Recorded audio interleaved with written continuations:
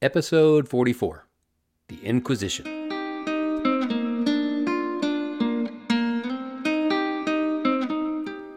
Hi, my name is Clayton Mills. Welcome to A Short Walk Through Our Long History, a podcast whose chief weapon is surprise. Surprise and fear. Our two chief weapons are fear, surprise, and ruthless efficiency. Our three weapons are fear, surprise, ruthless efficiency, and an almost fanatical devotion to the Pope. Amongst our weaponry are such elements as fear, I'll come back and do it again. Hi, my name is Clayton Mills. Welcome to A Short Walk Through Our Long History, a podcast where we look at the events of history and examine how those events shaped our modern world. It really will be hard for me to do an episode on the Inquisition without constantly thinking about the Monty Python sketch about this Inquisition, which is one of the funniest bits that Monty Python ever did. Nevertheless, I'm going to try to stick to the actual history of the Inquisition, as hard as that may be for me. It wasn't actually in my long-term plan for the podcast to do an episode on the Inquisition, but I thought of it while I was working on the episode about Galileo, and I thought, hey, that's a pretty good topic, so I made a snap decision to add this episode and squeeze it in right here. It makes sense to put it here because Wycliffe, Huss, Galileo, all of whom I've mentioned recently, they were all tried by some type of church inquisition, and Huss even lost his life to it. I didn't mention this last episode when I was talking about Wycliffe, though I should have. After Wycliffe had already died, right, an inquisition came later, and the later inquisition convicted him, even though he's already dead, convicted him of heresy, excommunicated him again, and then had his bones exhumed, dug up, and then they had his bones burned and scattered.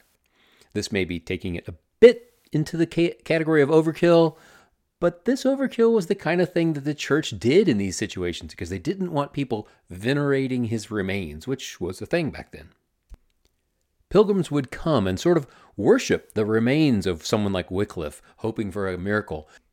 And the church definitely didn't want people worshiping Wycliffe, so they burned his remains and scattered them. Okay, Inquisition. The Inquisition is one of those weird historical things that everyone has heard of, right? And everyone has a really, really bad impression of it, and rightly so. But nobody knows exactly what it was, when it was, or why it happened.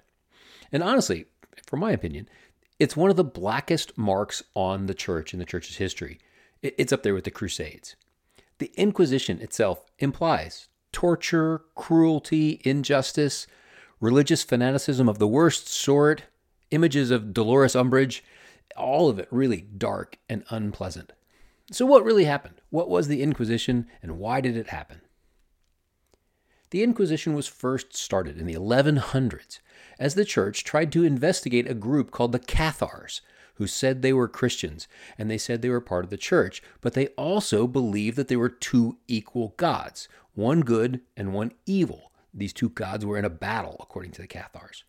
The Cathars, who lived in France, believed that the Old Testament showed the evil God, and the New Testament showed the good God. So the Old Testament was a story about the evil God and what he did. The New Testament was a story about the good God and what he was doing. Well, the rest of the church wanted to make sure that this wasn't being taught in any churches because the church didn't agree with it. Because it was very contrary to the official position of the church that there was only one God and he's sovereign over everything. The church did believe in the devil, but he was in no way equal to God. So the church sent investigators to inquire about what was going on. They were inquiring, so they were called inquisitors, and the process became known as the Inquisition. The word itself comes from the Latin word inquisitio, which was a Roman term for basically any judicial process. This term came to be used by the church, and they used a sort of judicial process themselves. There would be someone who was giving evidence against the person who was accused. There would be a person or a panel of people judging whether the accused person was teaching or at least believing heresy. So the word Inquisition refers to a process, not an organization or a group of people. Oddly enough, there were several different main inquisitions, and I'll get to the big ones in a moment. The church in the Middle Ages was constantly fighting a battle against people who claimed that they were Christians, and some of them were actually in positions within the church, like bishops or priests, but they were teaching things that were different from, or even antagonistic to, the official teachings of the church. The church called this wrong teaching heresy, as opposed to orthodoxy. Basically, heresy means error, and orthodoxy means right belief. Heresy was any teaching that the church leaders deemed to be dangerous and also contrary to what the church was teaching as a whole. So, for example, the idea that there's two equal gods, one good God and one evil God, they're equal. That's what the Cathars believed. That was considered by the church to be heretical. To the church, it was a dangerous teaching that would lead unschooled believers into a serious error. Like your average peasant, they wouldn't know that this was wrong because they didn't have enough knowledge of the Bible on their own to not believe what was being taught to them. So what's the danger? Well, in the church's eyes, the danger was that if there's two equal gods, one evil and one good, this could easily lead people to follow the evil God and think, well, that guy's winning. I'm going to follow him, right? Much like modern America's doing, rather than following what the church often called the one true God. So having people openly believing and teaching that there were two equal gods was something that the church needed to investigate and to counter. Also, the church was really committed to the idea that there was only one right way to believe, and that was whatever the church said was right. So any deviation from full agreement with the church's position was seen as dangerous. There's only one right way to do it. That's our way. At the core of this was the idea that people needed to pursue truth, not just as individuals, but the whole culture as well, which is actually kind of a worthy goal. But the investigations pretty rapidly got out of hand as petty church leaders were given authority to investigate all sorts of made-up heresies, right? And they were given authority at first to exile and then later imprison and eventually torture and execute people that were considered to be heretics. And literally anyone could accuse someone else of being a heretic. So people with this kind of power, well, they tend to abuse it. Power corrupts, as they say. It was true then, as it's true now. The first inquisitions within the church started in the Middle Ages, but in the 1100s, things really got to be more serious with the Cathars. And in 1229, a permanent Inquisition council was set up in Rome, and they had a branch office in southern France. Then a bit later, in 1252, the Pope, this Pope was ironically known as Pope Innocent IV, he issued a papal decree that authorized the use of torture in certain circumstances to get people to confess to their heresy. All right, now this seems like a totally crazy thing, right? The church just casually authorizing torture? It's kind of like the pastor of the church today saying, yeah, you can spank the kids in Sunday school when they misbehave or if they get the Bible memory verse wrong. That seems out of place in a church setting, doesn't it? Yeah. Well, yes and no. Remember that the church in the Middle Ages was not just the church. It was also a major political organization. It was looking out for the political unity and welfare of the entirety of Europe. The church leaders at least partly saw themselves as guardians of the truth, but they also saw themselves as being responsible for protecting the unity of the Christian nations of Europe from a world of enemies. And they did have legitimate enemies. There were the Muslims, the pagans, various revolutionary groups that cropped up from time to time, and even the heretics. So the church saw heretics not just as harmless non-believers, crazy people who just could be sort of ignored. They saw them as dangerous revolutionaries and a threat to the unity of Europe. So, why use torture? Seems like a good question, right? Well, what would often happen in early inquisitions was that the person who was being brought before the Inquisition would just say, no, I don't believe that. I believe exactly what the church says. And unless that person had written a book, which was, of course, back then really rare, the Inquisition court sort of had to let them go. They couldn't prove that that person was believing something heretical. And in cases where there was groups of people like the Cathars who all believed something heretical, the people who were accused would often cover for one another. Oh, no, he doesn't believe that. I don't believe that. No one in our group really believes that. So the church sometimes had trouble finding out who really believed what.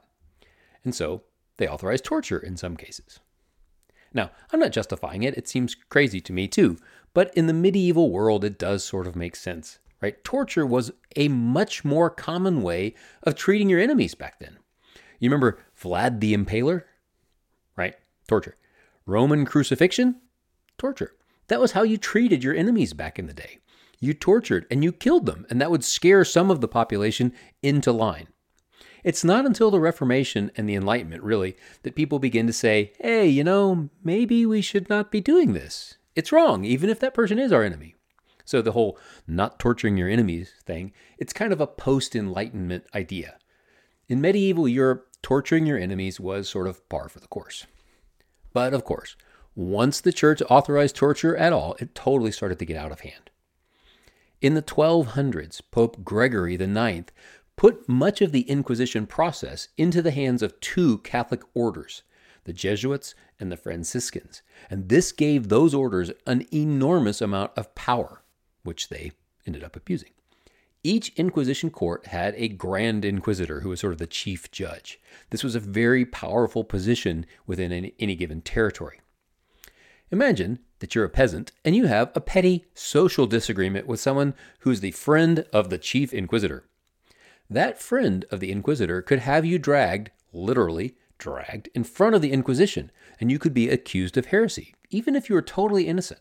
And because you had been accused, you could be tortured and your assets could be seized. They could take your house, they could take your gold, they could take your property.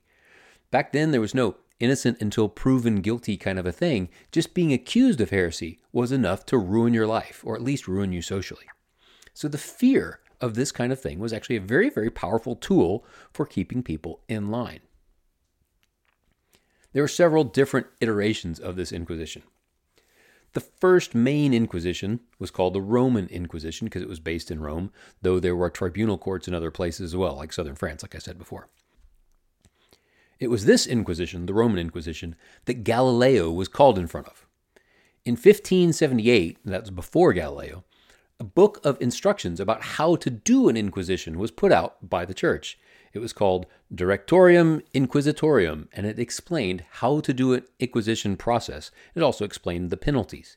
This book, put out by the church now, it allowed for punishments including torture, exile, seizing of assets, because it helped the public good by making others afraid of the evils that they might otherwise commit. That's a quote from the book. And although some of the punishments were lighter, like maybe having to make a public declaration or having to wear a red X on your garments for a while, some of the punishments were, of course, more severe. Banishment, being imprisoned, being executed, being tortured, all of those things were allowed by this book, the Directorium Inquisitorium. And here's where things really, really went wrong. The Inquisition allowed the inquisitor to seize the property of the accused even before they were convicted.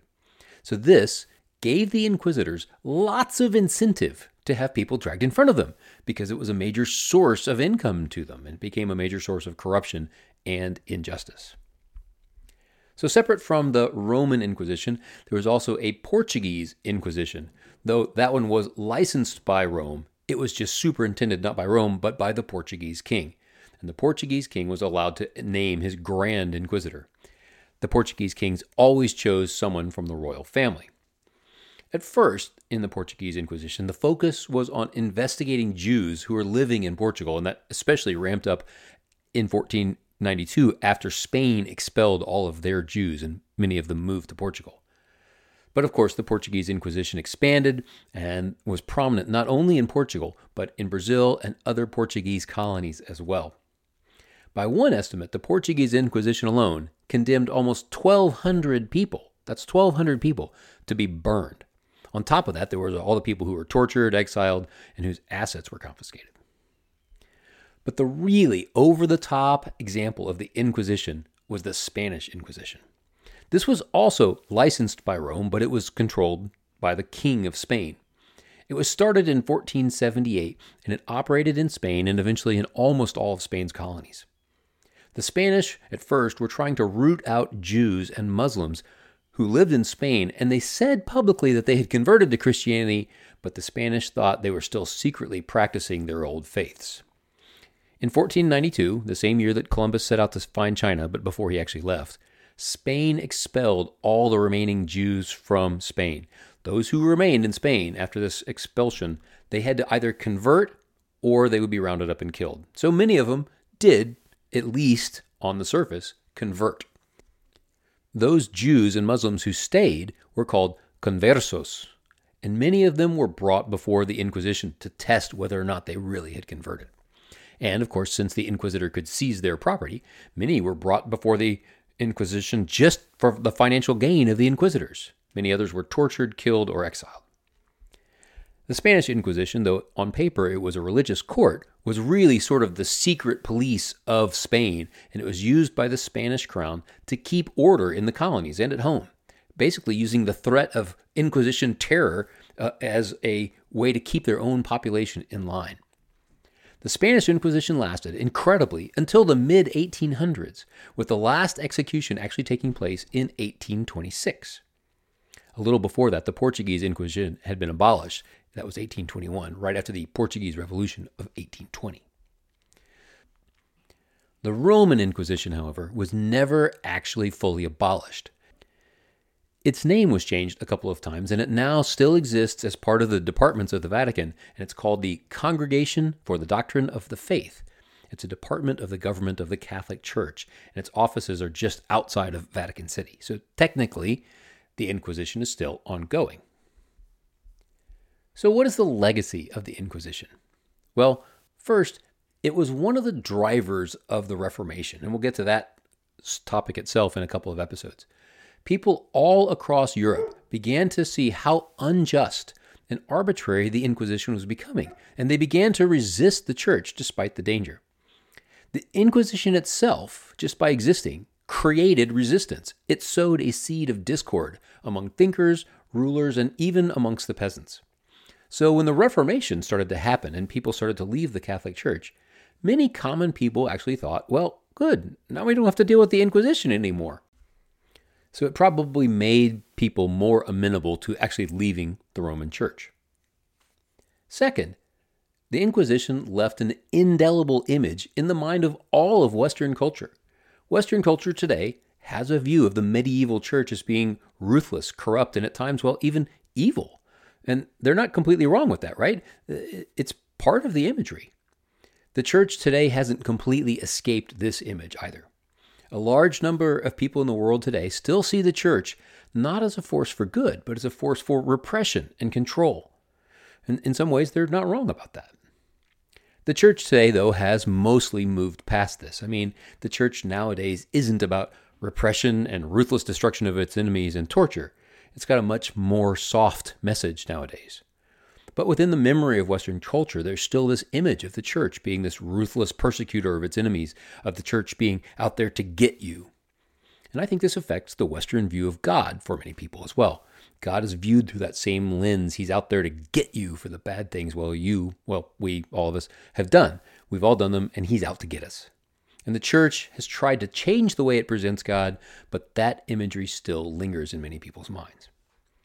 It hasn't helped that the church, especially the medieval church, played up the idea that hell is this place where sinners are tortured, actively tortured, for all of eternity.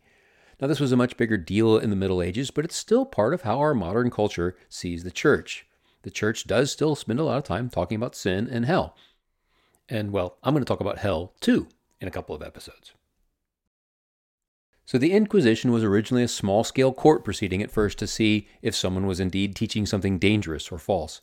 But it grew and it grew, and it became a means of persecuting, oppressing, and controlling people all across Europe. All in the name of good, though. This comes back to the same problem we've mentioned before in this podcast, that as institutions of government grow stronger and bigger, they tend to value the preservation of that institution over the rights of the people that make up the institution. And the people at the top of the institution tend to wield its power to preserve their position and their privilege. Whether that's a king trying to preserve his power by tyranny, or an institutional church body trying to preserve its power via inquisition, or a democratically founded nation trying to control its people through fear, propaganda, and unnecessary vaccinations, it's the same thing. The institution tries to preserve and increase itself, especially increase the power of the people at the top, at the expense of the actual people that make up the institution. Institutions are dangerous because of that. They're necessary, but they're dangerous. The Inquisition became an institution, and it became corrupted and abusive, as institutions tend to do, as men sought its power to use against other people. The church as a whole has often had the same problem. It becomes an institution, whether it's a small local church or a giant international church. It becomes a big institution, and the people at the top will occasionally become ruthless in preserving the power and the income and the money and the prestige of that institution. Those at the top start to lose sight of the point of the institution, and they end up using it for their own selfish interests. The writers of the U.S. Declaration of Independence and the U.S. Constitution, as well as other constitutions in the Western world, they knew this tendency of leaders, and they sought vainly to create governmental structures that would protect the rights of the people against the ever-growing institution of the government itself. Well, we're going to get to that story eventually too, but we're not there yet. One last thing about the Inquisition. It has a very contemporary parallel. In many parts of Western society today, we see the consequences of what has become known as cancel culture. If any person in a public forum today dares to openly oppose the prevailing status quo of that forum, then the mediators of that forum, whoever they are, will very quickly remove the person who disagrees with them, or at least shame them into non-relevance. That forum might be a social media app, it might be television, it can be any public media forum, or it might be a teaching position in a university.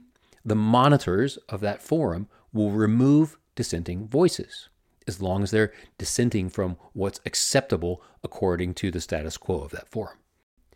Now, as in the Inquisition, the squelching of public debate, the removal of contrary voices in places that are public forums, such as like Twitter or Facebook, television, or in places such as universities and government offices, where open debate used to be encouraged. Now these contrary voices are systematically removed, and only the approved voices are allowed to speak. This is an amazing parallel to the Inquisition. Imagine being a professor today in an Ivy League school, for example, and having an opinion like something that was common not that long ago, like being pro-life or believing openly in God. Very quickly, some snowflake student would accuse you of having violated their safe space, and soon you would be removed from your job simply because you had a dissenting voice. You would be subject to immense public scorn and probably lose your job and your income. It's very Inquisition, just without the scary medieval torture devices. Just for having a public opinion that was contrary to the status quo and voicing it openly. There's an innate irony here in this too.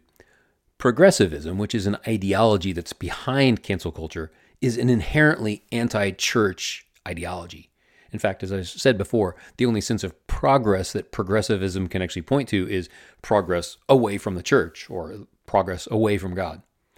And yet, progressivism has astoundingly created a culture just like the Inquisition, a culture where thoughtful people who are thinking a little bit outside the box are afraid to speak their mind for fear of repression and significant economic repercussions. It's just like the Inquisition. Nobody expected that. Next episode, we'll talk about the reaction in Europe to the corruption of the church as people all across Europe began to resist resist the Inquisition.